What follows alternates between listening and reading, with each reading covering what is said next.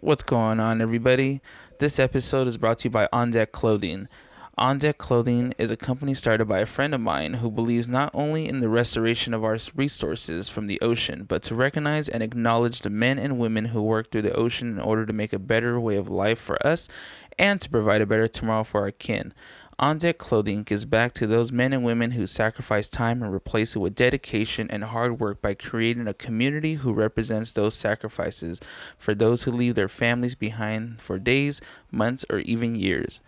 For those who sail the seas, rain or shine, whilst wind breaks their backs. On Deck Clothing gives back to those individuals, something that unites us as a whole and as one. Come support these men and women with us at On Deck Clothing. For a limited time, now this is for a limited time, so make sure you're listening. If you mention this podcast, you will receive free domestic shipping. Oh, because we all love free shipping. Who wants to pay that extra cost?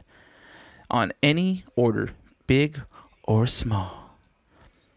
You can also catch On Deck Clothing on Facebook at On Deck Clothing Co.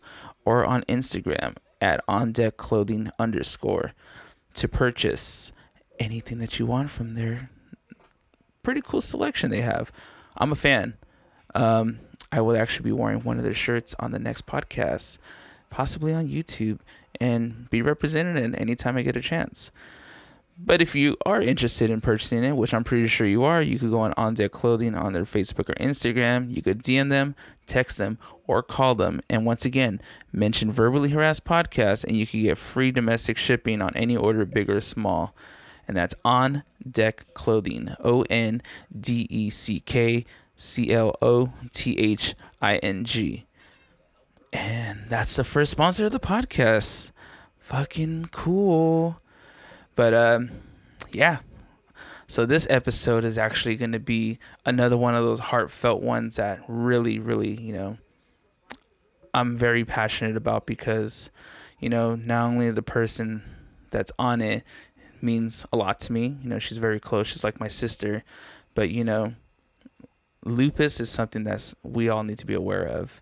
And in order for you to learn more about it, and just in case if you know anybody that has it, this episode will kind of give you a little insight on what it is and someone that's living with it and pretty much, the journey with it. So if this is something you want to learn, which I'm pretty sure it is, once the music's done, it'll begin. And that's about it. So hopefully you guys enjoy this one, and that's pretty much it for me. So let's do this, shall we?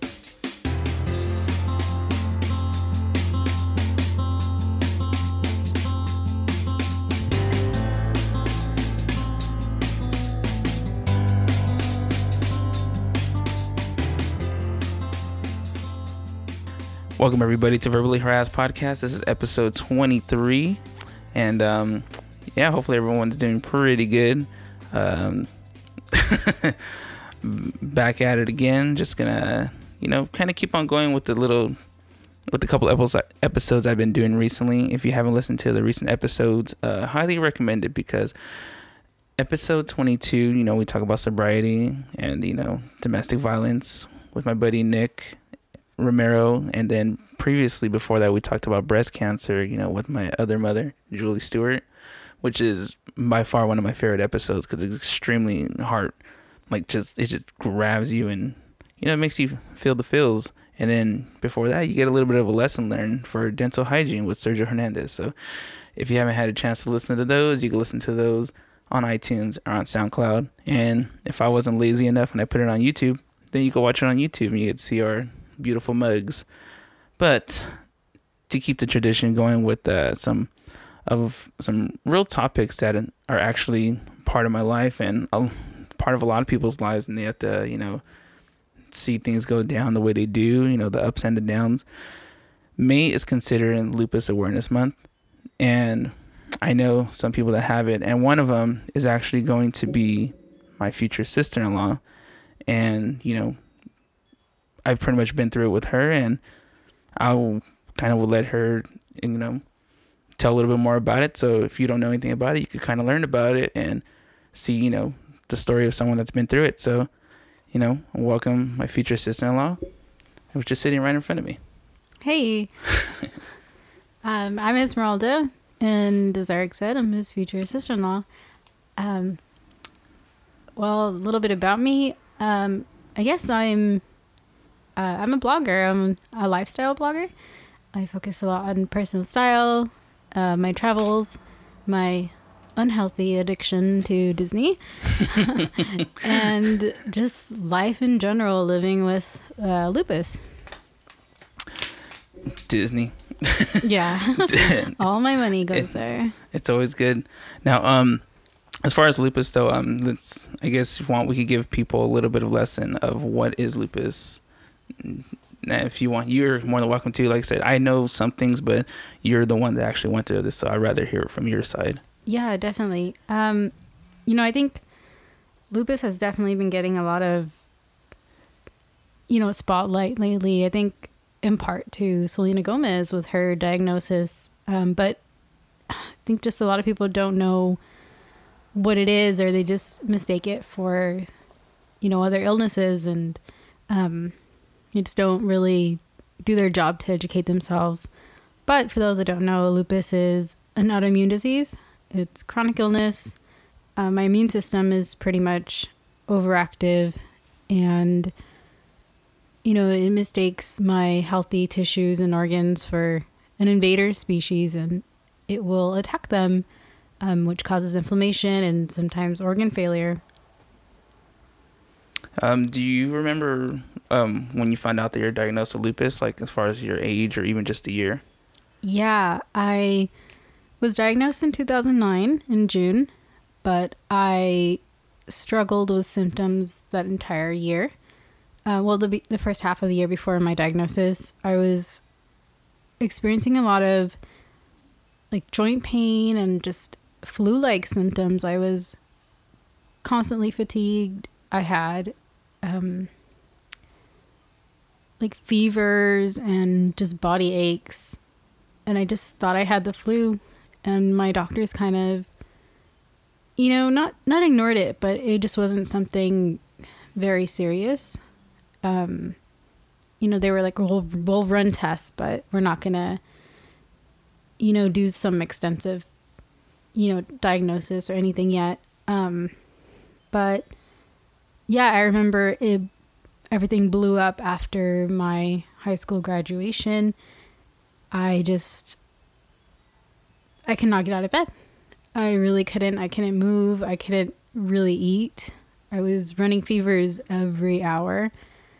And my mom was like, yeah, this is not okay.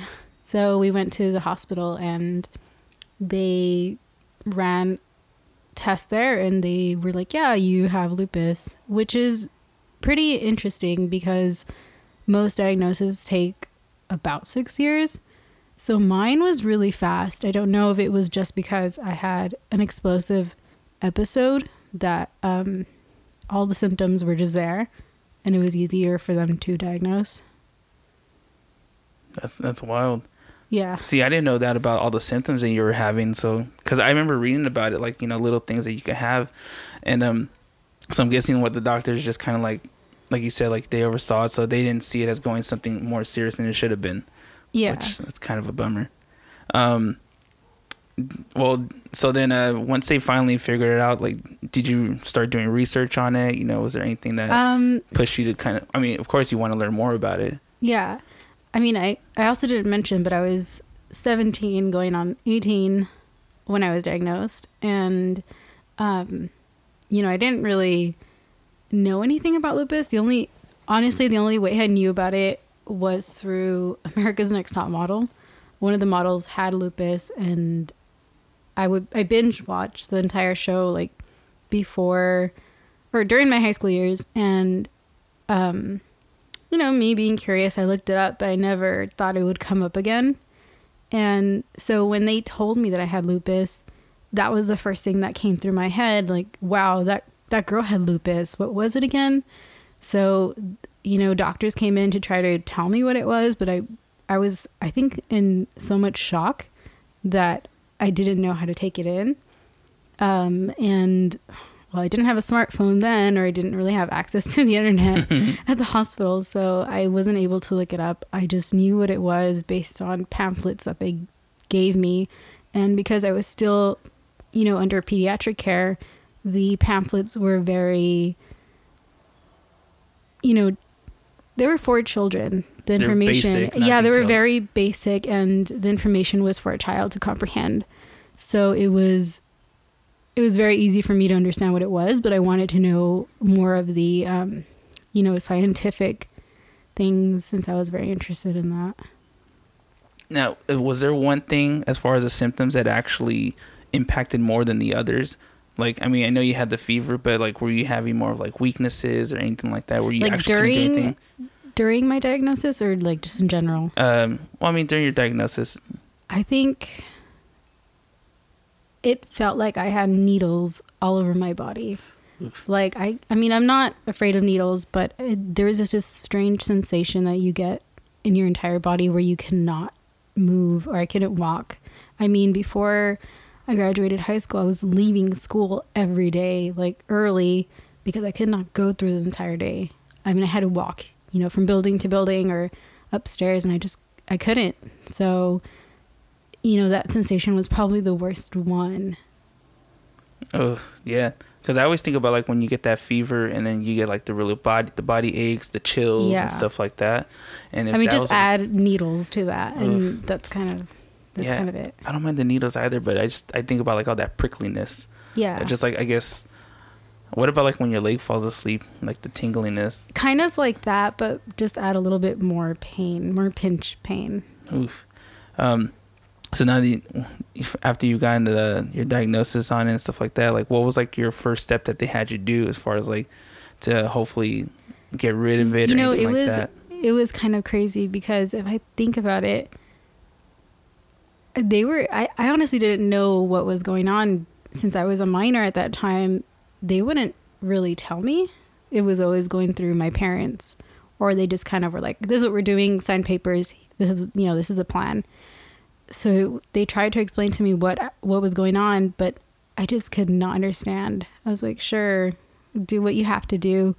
But it was just basically go in the hospital. They were running tests, biopsies, and, just giving me medication to help out, to help me out. Do you remember how many pills you were taking when they first started like giving them to you?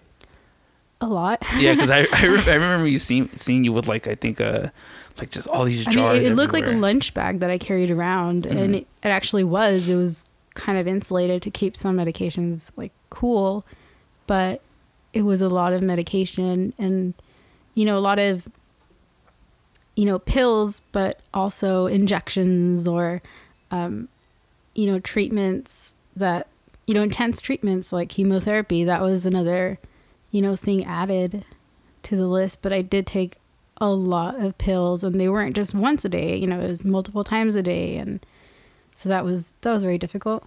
Oh yeah, I bet. Now, I want to kind of touch base on the chemotherapy a little bit, because I did talk about that during the breast cancer one. Mm-hmm. And I'm just kind of curious if there's a difference as far as like, having certain things and what they do. Like, do you remember how it was when you would go there, after signing in and all that stuff? Like, do you remember your play-by-play of it? Well, I just want to say that, like, chemo isn't going to be the treatment for everyone. Every case is very different. Not everyone gets the same treatment, the same diagnosis. Even if you have the same symptoms, it's not this, our organs, different organs can be affected. It's not the exact same. So not everyone gets chemotherapy. In my case, it was just the best for me. My kidneys were damaged. They had some scarring, and they were just really inflamed, and the chemo kind of suppressed them. It helped. To this day, I don't really know how it worked, but it just kind of helped the inflammation and help with so they don't reach to organ failure, I guess. And I remember my first chemo treatment was in the hospital, and it was during the nighttime while I was sleeping. so I wouldn't feel it. It was injected, through the vein. So it's pretty similar to like any kind of IV fluids. It's, a drop system, so you don't feel the pain or you don't feel the effects of the medication right away or all at once. What they usually do is it's a whole like day process pretty much. I think it takes about 6 hours for my chemotherapy. And I would have to do that monthly for 2 years. And they first kind of give you and medicate, like through an IV, they inject some kind of like nausea medication. So that way you're not feeling a lot of the effects. And then after that is done, it's time for the chemo, which is, I think that actual drug is only for an hour. And then the rest of the time is also more fluids, for your body. So it's a whole day process. So like I said, the first time it was done while I was sleeping. But after that, I would have to do like outpatient care in the hospital. And for me, it was Long Beach Memorial. And I would go once a month, and I would arrive at 6 a.m. and leave by like 4 p.m. And I would, just be there all day, and they would be monitoring me, provide me with food, that kind of thing.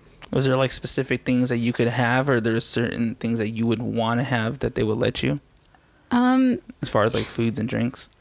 Chemo supposedly gives you like nausea. That's why they give you, anti-nausea pills before and after. I never felt nauseated. I just felt very tired. And there were times where I felt very hungry, and there were times where I didn't just want to eat at all. But I didn't really have restrictions. They were just wanting me to like drink water. They wanted me to be full of fluids. Now, since we're at like, I'm looking at this as like your like stages through it. Now, if you're at the chemo stage, do you remember what was like going through your mind, like from the moment you're diagnosed to like doing chemo and taking pills? Like, I believe some people, when they see situations like this, or if they're in these situations, they always say to themselves, why me? Like, why do I have to go through this? And type of sayings. Is there anything like that ever went through your head? Oh, definitely. I think especially because I was just graduating high school, I already had my, adulthood planned. I was going to go for a year in the Bay Area and, live the college life and just do what you're supposed to do. And, that wasn't going to happen. So, that, what was the question again? Well, I mean, like feeling wise, and even like in your head, like, did you ever feel like extremely depressed? I mean, it's a bad situation to be in, but there are some people out there that are more of like, I guess, the positiveness of it, like, oh, this is just another bump in the road. Or there's some people where they're like, like the podcast, like suicide and stuff like that. Yeah. So, I mean, because I wasn't, doing what everyone around me was, I felt pretty miserable. I was like, why me? I already have like my 4 years and future set. I knew what I was going to do, and suddenly this popped up and was like, no, you're not going to do this. Like, you're going to stay here instead. And I felt like my life suddenly had a pause. Like, I wasn't able to do everything that someone my age was supposed to do. Now I was I just had to deal with this. Mm-hmm. It's like, well, now I have this disease and I have to figure it out and figure my life around it, and I just think it's really interesting because a lot of people tell me all the time, they're like, wow, you're so brave for everything you went through, and you know, you're such a trooper. But in reality, like, I don't see myself like that. It's nice to get complimented that way, but I think I just wanted to move forward. Like, honestly, at that time, I was like, yeah, do whatever you have to do. I just want to get out of here. I just want to be that same person that I was. And it's funny because I'm no longer that person that I wanted to be. You know, because I had to move forward. I had to grow up in a different way. While my friends were all growing up with, you know, just the traditional way of going to university and growing up like that, I was growing up having to deal with an illness and the impact that it, you know, that it has physically and mentally, you know, and I just had to learn how to deal with it. I don't think I was ever depressed. I was just angry, but not really, like, I don't know, not really upset with the situation. I just had to learn how to deal with it. Was it more like a frustration because it was you had to literally put your life on pause just in order to kind of like have to deal with the situation at hand? Yes, I think that's what it was. I was just so frustrated that I had to put everything aside for the moment because, like, in my head I already had this lifestyle I wanted to live and I couldn't. So I was just frustrated and so bored, and I just wanted to get past it. And that's why I did everything that I had to do to just get past it. Was there anything that you would do, like, extra? Like, would you read more? Would you, like, try to watch TV more? Anything like that to kind of distract you from having to deal with all that? Or do you just pretty much just take it, like, head on? Like, whatever. Let me just do what I have to do and kind of do whatever the doctor's telling me. I don't think I did anything extra. I just lived the way that I did. I just kind of still did the same things that I was interested in and not really, you know, I don't know. What about, like, all the, like, side effects that you have from, like, chemo and from, like, pills and anything like that? Because, like, I remember when you were taking it, I would see you, like, physically have, you know, stuff going on. I mean, so with lupus, you have moments that, you know, you kind of, I need more water. No, that's all right. It's all right. I always have a bottle because you never know. All the talking, you start getting all dried up. Mm-hmm. You notice it in your voice. Water break. Yeah. There's like a specific thing I wanted to say. What was it? About, like, side effects? Yeah, but like I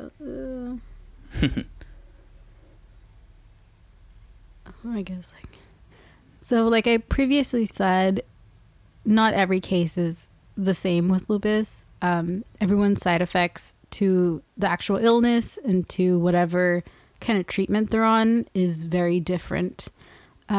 Because I was on different treatments for so many years, I experienced different side effects, and just as my body was changing to the illness or reacting to it, my symptoms changed.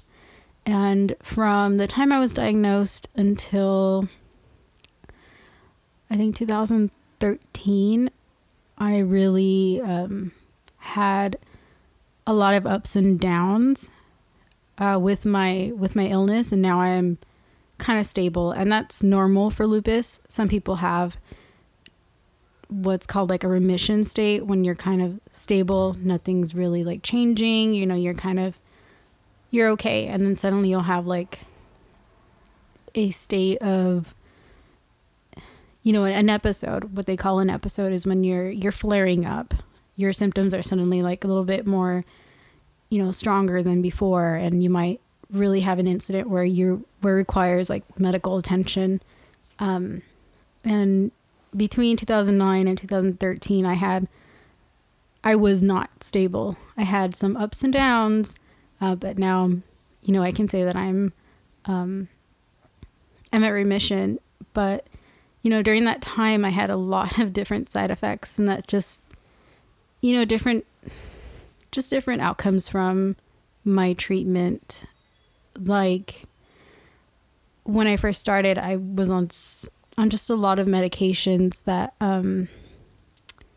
they themselves had side effects. So aside from just illness symptoms, which are, for me at least, it's arthritis symptoms. I get like arthritis. The sun will affect me. I'll get really fatigued. I get really tired easily. I'm sometimes like really confused. And these are all normal. But, aside from that, I was dealing with the drug medications, which, it's weight loss, weight gain, loss of appetite. My skin just became really discolored. I was bruising really easily, and I'm losing hair. It just, so many different side effects. And the biggest one, I think, was not even the chemo side effects. I lost my hair, my color changed, like just different things happened, but I don't think they were as big as the side effects from the steroids I was on. Now, these aren't steroids to make me buff or anything, but, most people or an average person can take steroids for many reasons. It can be asthma, it can be acne, but it's very low doses. But for me, I was on like 60 to 80 milligrams a day, which is super high. But I was taking them to move. It's for mobility. There's a time where I could not walk because of my joints or that feeling of needles sensation. The steroids helped me be mobile. So I was taking them for such a long time that steroids are very dangerous. They can have extreme side effects. And unfortunately, I was one of the few who kind of get long-term, damage from taking the steroids. And the side effects from steroids that I had were bone loss. So my left femur just completely dissolved. It just like the steroids caused it to dissolve. And even to this day, I can have some kind of bone loss. So I get, bone density tests done every year to make sure that none of my bones are breaking suddenly. And I think another side effect from steroid use is just, this, I think weight gain, but, that's just another. It's another common thing when it comes down to medication. Yeah, that's just really common. But I think the bone loss is the biggest, side effect that I've had. Did you, now when you were going through all that and like the hair loss, like how did you feel like when you were losing your hair? Like that's what I'm curious on. What went through your mind for that? Because for men, men, we usually just shave our heads and call it a day. There are women that do it too. They're models that, have the extremely short hair. But like for your condition and you were losing it, like what was kind of going through your head when you were coming down to it? I never really thought about my hair or seen it as something protective or something very precious that I value until my hair started falling out. When I had my first chemo dose, it was a low dose, and from there it only went higher, and I didn't really see any hair loss from it the first time around until the second round, and it just started coming out in the shower in clumps, and I didn't really know how to react. I just showed my mom and I just freaked out, but I was like, it's okay, it's just a little bit. I have really thick hair, and it was something that I could just hide. But as the months passed, my hair was just falling out in bits. But I held on to every last, hair strand that I had. For the longest, I would just wear a beret and just cover, the bald spots until I finally just looked in the mirror and I was like, yeah, I can't do this anymore. Like, there's just hair at the front of my head and, by my ears and in the back. Like, it's very visible. I need to do something. So it was then that I just decided to, shave it off or buzz, however you want to say it. And I did, and it was kind of liberating. It just, I realized hair is hair. It's going to grow back. And it actually looked kind of cool on me. I didn't have a bad head shape, so I liked it. And it was also new hair that was growing back. So it was so soft. And from then on, I really valued my hair. It's okay, I need to, I lost it. I'm going to take care of it. So I'm taking better care of my hair now. But I don't think I really felt, from the initial shock, I did feel upset. But then I just kind of got over it because I thought it looked cool, What about for wigs and stuff like that? Oh yeah, I mean, I did, when I was kind of balding more, I felt really self-conscious because it was during the holidays and, we were going out. I was going to be part of a wedding and I was like, I can't look like this. So I wanted to have my full hair again. So I went wig shopping and that made me feel really comfortable to have, a new set of hair and also different hair colors, that I never tried because I never, and, I never, and I probably won't ever dye my hair. So it was just fun to play around with things. And I got a wig in just a little bit, lighter hair, lighter color than what I naturally have.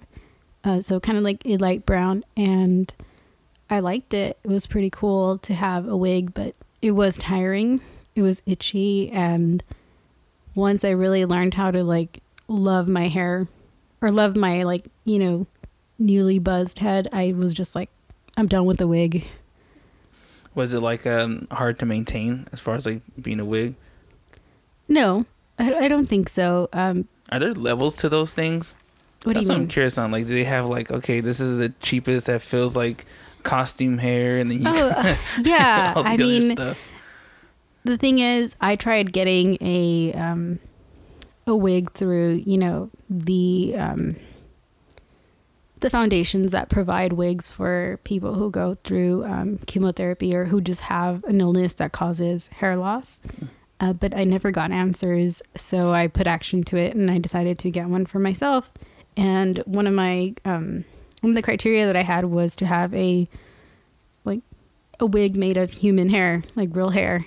And that when you go wig shopping, there's just a range of them. There's the costume / cosplay type of wigs that are just kind of synthetic, and then they go a little bit fancier, where it's kind of mixed synthetic and real hair, or it's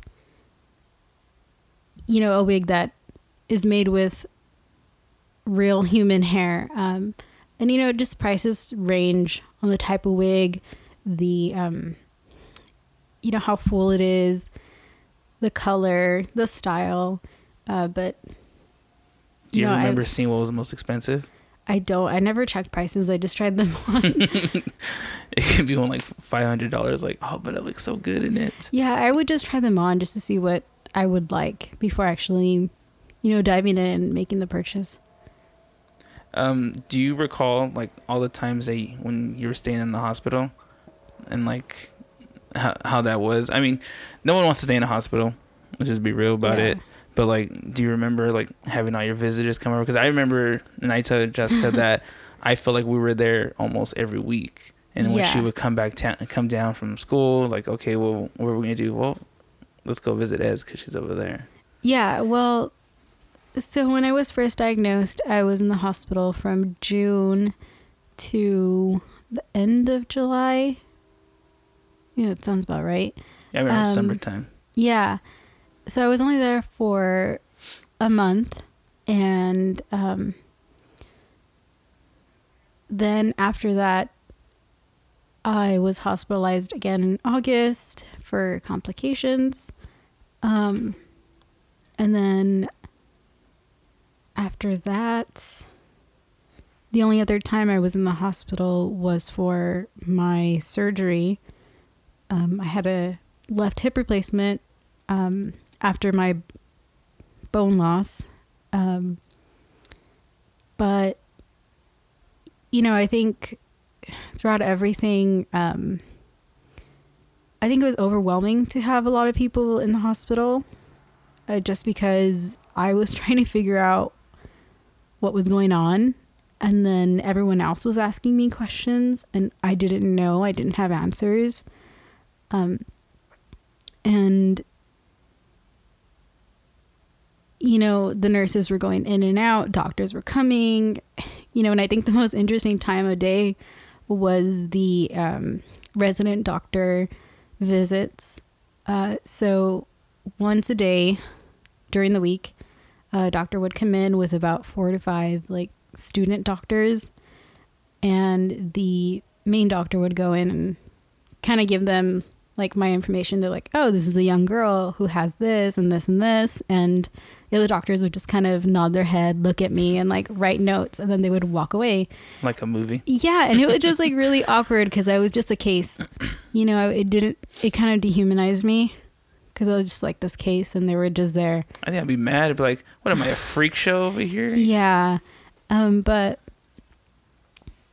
there were times where that company was, you know, pleasing. It was nice to have company. It was enjoyable. But there were just times where I just wanted to be alone. You know, and I was there for 4th of July weekend. So of course, like, you know, everyone was out, and that was a time where I just didn't want to be there. You know, I was like, why am I here? I should be camping. I should be at the pool, not here. I think I remember being there for that too. I think there's like a little bench on the side, and I think me and Jessica were like sitting there. We're all just like hanging out and stuff. Yeah. Damn. See, now I'm starting to recall all the things because it's like everyone always tells me your memory's terrible, Eric. You don't remember anything. I remember some of the little things. Do you know when was the last time you had an episode? Because I mean, I personally don't know, so I don't know if you've had anything within like previous years, or like do you know what year you had your most recent episode? Well, I think the only major flare that I've had is when I was diagnosed. Ever since then, it's been kind of controlled. Every now and then, I do get like some symptoms. So there might be days where I just feel very tired. There might be days where my joints are hurting. They're a lot more swollen than usual. They're more stiff. And I think it's very seasonal. Stress is a big factor in causing a flare. So if I'm stressed out, I can feel a lot more irritated and fatigued. But I don't think I've had a really big flare, and I'm trying to prevent one, you know, from happening. I know how to, like, when to listen to my body and how to listen to it, you know, and prevent something from happening. Do you feel like this stage that you've been through in your life? I mean, you have it now. Like, is there any way of it actually disappearing, or is it something you're gonna have for the rest of your life?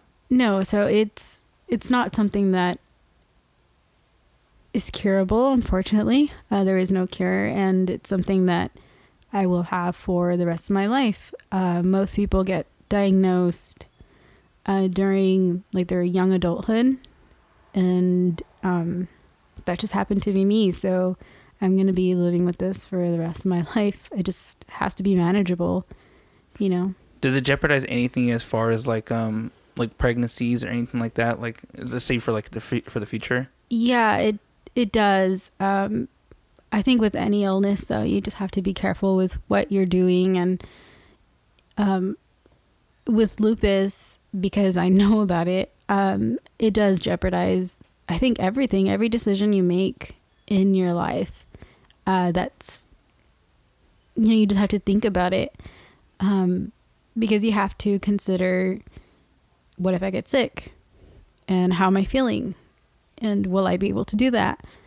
In the case of childbearing, like, it's not something that I can just do spontaneously. I have to plan it, and I have to think, how will it affect me? How will it affect the child? How is it going to affect my relationship with the partner? And, I'm going to be tired. And do I really want to go through periods of exhaustion during, prenatal and postnatal? And then in the case of just, spontaneously moving across the country to, a place that doesn't have, great healthcare or something, I can't just do that. As much as I want to go and help out, somewhere in, like, I don't know, like Africa or, Latin America, I can't just do that, because I'm exposed to, with lupus, you have your immune system, it's more vulnerable to, like, disease, and you're more likely to catch any kind of illness. So if I'm in an area that isn't so sanitary, I'm gonna, be exposed to it, and I can't do that. So I think any decision that I make in life, I have to think about, my health first. So would you say it hits you harder now then? Like, if you do get sick or the flu, like, it's compared to someone that just gets, like, maybe like 50% of the symptoms, like, do you feel like you get 100% and, like, doubles on you? Yeah, because I am more vulnerable to catching, like, a cold. I can't be exposed to a lot of, like, unsanitary places and places where I'm going to catch, different germs and bacteria. So I have to get the flu shot every year. And, because if I catch it, I think it can be potentially deadly for me. My immune system is already suppressed. It's very low. So I don't think I'd be able to fight it like any other healthy person would. I know you studied abroad, which people will know now. And you and Jessica did go to Paris in October. Yes. Which, whatever. But you're just jealous. Now, having lupus and stuff like that, and when you were planning these trips, was there anything that you had to actually like analyze before you actually go on the planes and stuff? I mean, especially with studying abroad more than I did just going to Paris, that was something that almost didn't happen. I was regularly seeing my doctors, and I think one of my blood tests turned out to have, like, numbers that they just didn't like. They were a little bit higher than normal. And my doctor was like, yeah, I'm pretty concerned about this. Maybe we should do a biopsy and see how you're doing, because it could potentially cause a flare. And I freaked out because I had already applied to study abroad. I was accepted. I was, like, already planning my semester abroad in my head. And, he's like, well, we have to do this biopsy, and from there, like, we'll decide what to do next. So I did a biopsy in December, and my study abroad trip started in January. So I just really wanted the results, to come back positive. So they eventually did, and, he gave me the okay to go. So that was something that I had to consider, my health first. I had to make sure that, I had an exam, like a whole physical exam, to make sure that nothing was wrong with me that could potentially cause a flare while I'm abroad, because that's, that's a nightmare. Imagine being, in a country you don't know, and even though they speak English, it's a lot different, like, and having to deal with a flare without your family or without any help. Medical help, thankfully I had, but, just in general, what if, being somewhere that's not your home. So I had to do all that before going abroad, and just kind of getting a okay from my doctors, and making sure that I had enough medication to go with me. And unfortunately, in this, like, American healthcare system, I was only allowed like 3-month supply of medication, but luckily I had healthcare in Scotland, and I got medication there just by a prescription, from here. So it worked out in the end, but there are definitely a lot of things you should consider. First, if you're feeling healthy, you should go. But if you're not feeling your best, then, really consider it, because you don't want an emergency in a place that's not your home. Was there more precautions as far as going to study abroad in Paris? I mean, because in Paris, you're more, yeah, you're a lot healthier than you were before and all that stuff. Not just that, but studying abroad is not just, I'm going on vacation for a week. It's half a year. So I was going to be away for half a year. I had to make sure that I was going to be okay, for the rest of the time, instead of, Paris, it was 2 weeks. Like I knew I was feeling fine. I was going to go regardless, but studying abroad, I really had to have a checklist before going. To make sure all your angles were covered. Yeah, because it's, it's living somewhere for half a year. I was actually asking this question before, but I guess I went to something else. I was going to ask you that if you feel like this stage of life that you went through provided you with like more strength, or like, do you see things differently now as far as since you've had lupus? Yeah, definitely. And like I commented earlier, when I was diagnosed, I just wanted to, go through treatment to be the same. I just wanted to be that person that I was. And then after going through everything, I ended up not being that person that I was. And that's because, I just have a different mindset now. It definitely just changed everything, physically, mentally, emotionally. I'm just a changed person. My personality definitely changed. And it also stems on like, how everyone reacts to my diagnosis as well, because I see how they treat me. So I'm like, okay, I have to be like this, or I should be like this. And, I don't know if I want to say like I feel stronger or anything, but in a way I'm kind of like,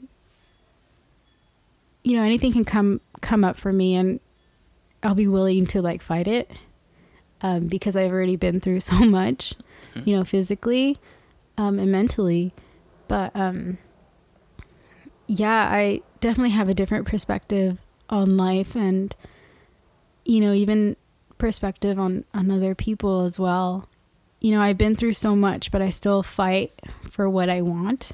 And like, I still continue to, try to achieve my dreams and whatnot. So, if I can do it, I don't think anyone has an excuse not to, but that's just my mentality. And, I was actually going to ask you like what you learned from it as far as this experience. And it's funny because I was looking at my notes, and I don't know how, but I accidentally deleted the entire thing.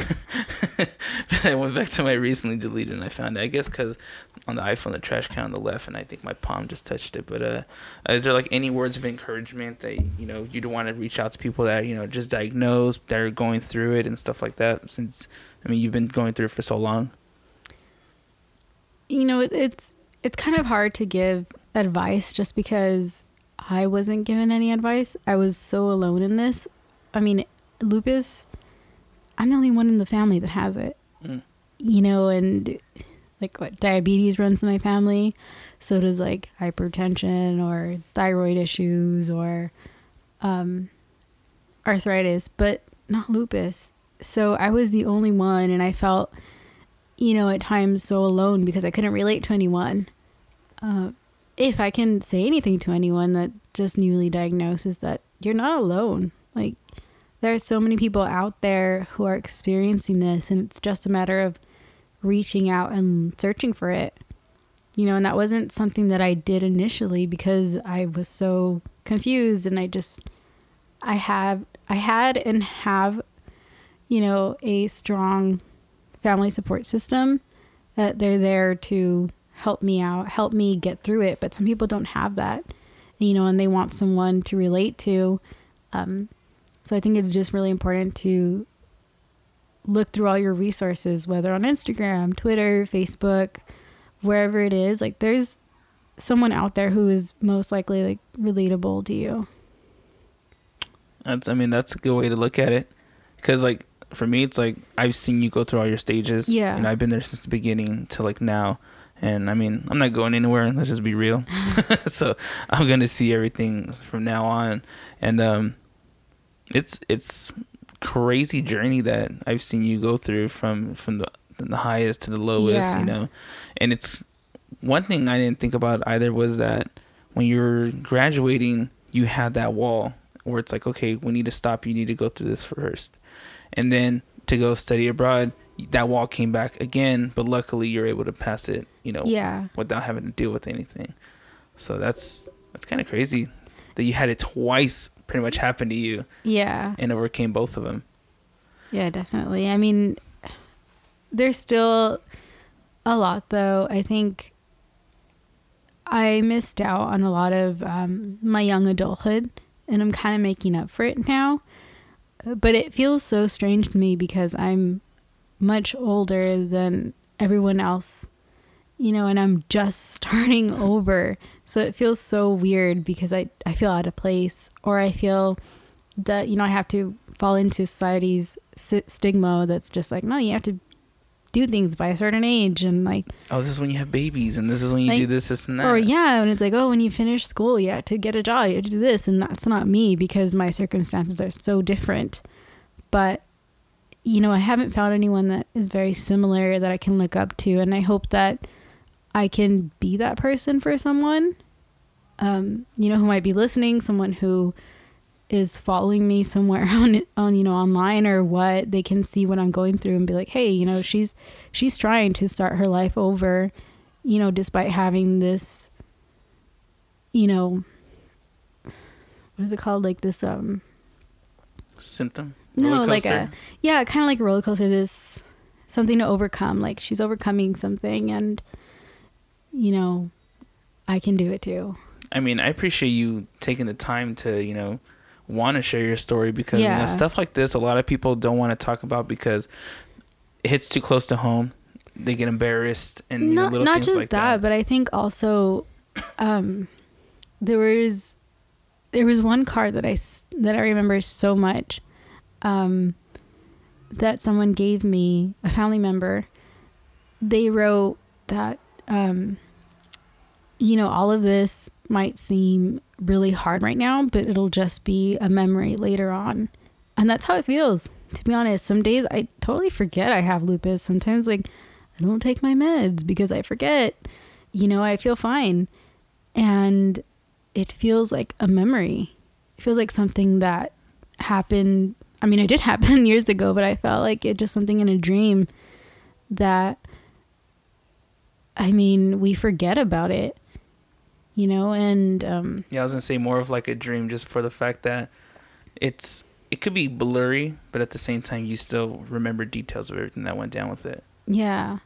But it's if you're like, for anyone listening, if you see her, you would not know that there was anything wrong with her, like at all. It's an invisible illness. It's not physical. You can't tell that I have any kind of illness. I'm not with a mobility device, or I don't have like any physical no extensions, pretty much. Yeah, nothing. And you would not know unless you ask me. Like if somehow it comes up in a conversation, because I don't disclose it to anyone unless you've been there with me or it somehow pops up. Whether it's like, wait, you were in school for this long and you haven't done anything, and it's like, oh wait, hold on. So this is a story, it unless that happens, no one will know. Or you just get the knife and stab him. Like, why are you asking me these questions for? Stab. Yeah. Yeah, pretty much. Let them have it. Because I remember when I first heard that you had it and, everything went down the way it did.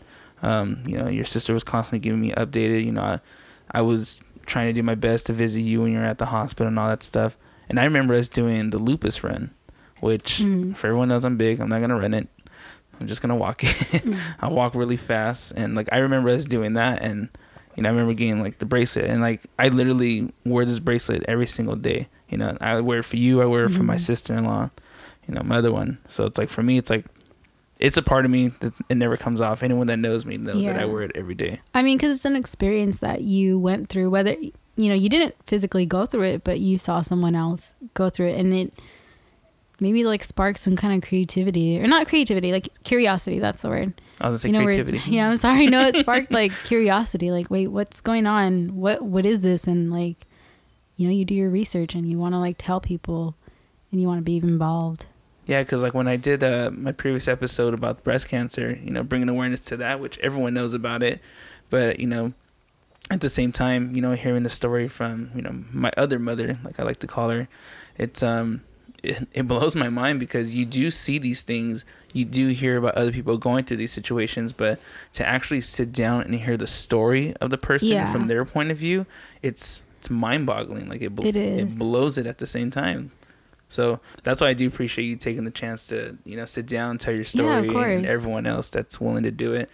And then this podcast just gets serious and serious every time. I think that's good though, because you're bringing awareness, you know, to people who might not know these things. And I didn't even know that it was in May until I saw you post it, and I saw people talking about it. I was like, oh, it's for May. And I was like, well, this is a perfect time to talk about it. Yeah. Because I've always had you on the list of someone I wanted to sit down and talk to about this. And now it's finally come, and May is like the perfect time to do it. So it's pretty interesting.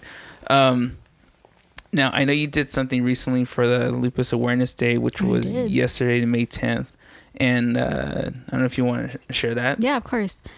So as I mentioned, I blog, and as part of my blog, I decided to open up topics on my blog aside from just personal style. And I wanted to talk about lupus because it, you know, again, this goes to being an inspiration for someone, or someone that, you know, is looking for, you know, someone they can relate to. I wanted to be that person. So I decided to write about my life with lupus, how I overcome things, how I deal with, you know, certain struggles or different obstacles in life. And I decided to dedicate the month of May to topics relating to lupus, how I deal with it, what it is, you know, complications from it, you know, everything. And you know, I just started. This is the second week, and this is the first topic. Yesterday was World Lupus Day, and I, being, you know, a hardcore Disney fan and always at Disneyland, I decided to write an article about how I deal with Disney, because Disney hangover is real.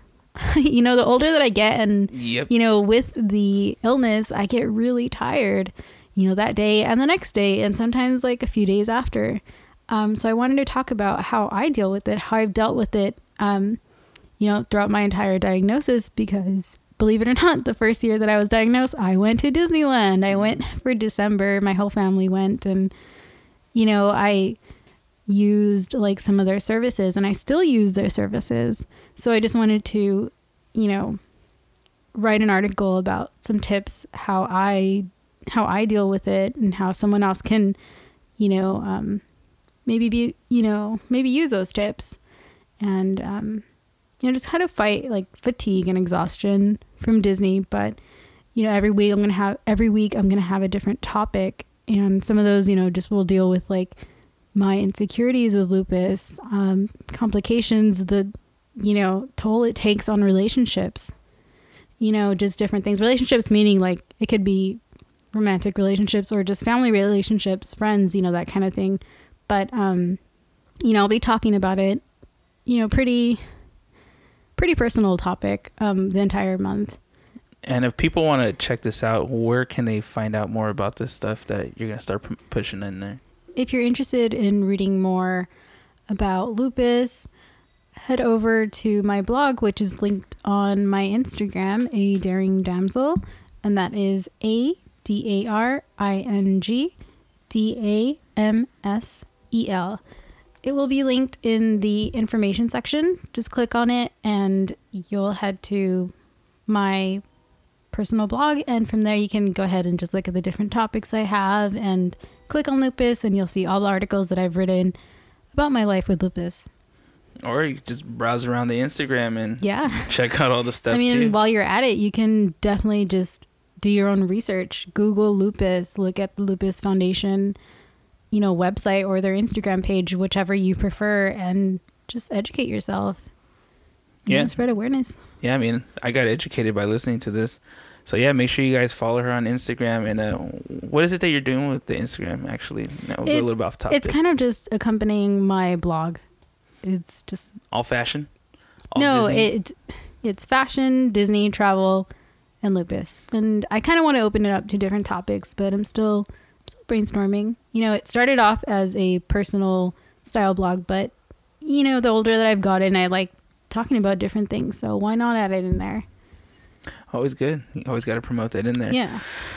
So yeah, well then we're hitting about an hour, which is usually my minimum, and like I said, I'm happy the way this went. A lot of information, a lot of stories. They can't hear that. Yeah, but it's like really ghetto. There's sirens in the ghetto. No. There's podcasts I listen to. They have sirens on there too. But so yeah, I mean, like I said, thank you, as one more time for being on the podcast. For sharing your story, thanks for having me. Bringing awareness and all that fun stuff, and maybe we'll do another one in the future with an update, see how everything's going with you. Mm-hmm. Maybe I'll get emails and people are like, oh, I want to learn more. And then if I do, I'll just share them with you. Definitely. And if you guys do have questions, you're more than welcome to contact me as well at verballyharassed@yahoo.com. Or you can go ahead and go onto my Instagram or my blog and just leave me a comment or DM me. Okay, perfect. So now you're not alone. You have people that you could get information from. Even if you're someone that wants to talk about your story, no matter what it is that you're going through, whether it's lupus, breast cancer, anything like that, I would love to sit down and talk to people about these things, because these are things that need to be, out there. And a lot of people, like I say in all my episodes, we don't sit down and have conversations anymore.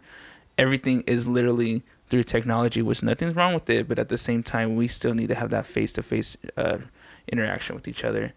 But so yeah, thank you again. Let me just finally got to end it with a sponsor, On Deck Clothing. I will mention this in the beginning of the podcast, which you'll probably hear it. Which On Deck is a company started by my friend Anthony, and he has a lot of cool stuff. I'll explain more about it in the intro, which you probably already heard because you're at the end of this episode already. But if you get a chance, make sure you check out On Deck Clothing on Instagram. And, you could check them out also on Facebook. And to make any purchases, you have to DM them, text them, or call them. And if you mention Verbally Harassed Podcast, don't forget you will get, for a limited time, free domestic shipping on any order, big or small. So make sure you check On Deck. That's ONDECK Clothing. And that's pretty much it, as I think we're good. We hit the hour, and I just lost my breath right there. Same. All right, so thank you guys for listening. If you haven't hit that subscribe button, you already know what to do. And anything else? You good? Bye. Bye. That's it. Check her out, and check out these other episodes that we got. And talk to you on the next one. Peace.